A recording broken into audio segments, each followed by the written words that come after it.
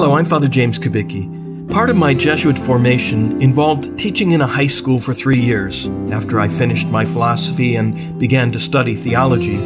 The wisdom behind that was to give Jesuit seminarians a chance to get their minds out of the clouds of abstract thinking and to put their feet firmly on the ground by challenging them to teach and maintain discipline in a classroom. My feet were firmly planted on the ground of western South Dakota and the Pine Ridge Indian Reservation. I went there to teach English, and I'll always remember a veteran teacher who helped me.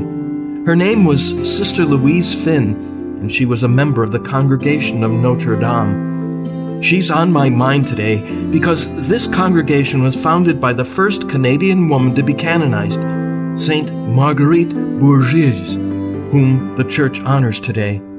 Saint Marguerite was born in France, but came to the New World as a lay teacher. In time, a new religious congregation formed. In her 79th year, her community gathered around the bedside of the community's young director of novices who had become seriously ill. They prayed that she not die, and Marguerite added the following prayer: "Oh my God, why do you not take me? I who am useless and can do nothing in this house. Why not take me instead of this poor sister who can still do great things for you?"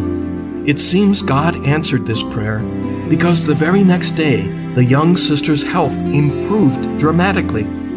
Within 2 weeks, Saint Marguerite became sick with a fever, and she died on this day in the year 1700.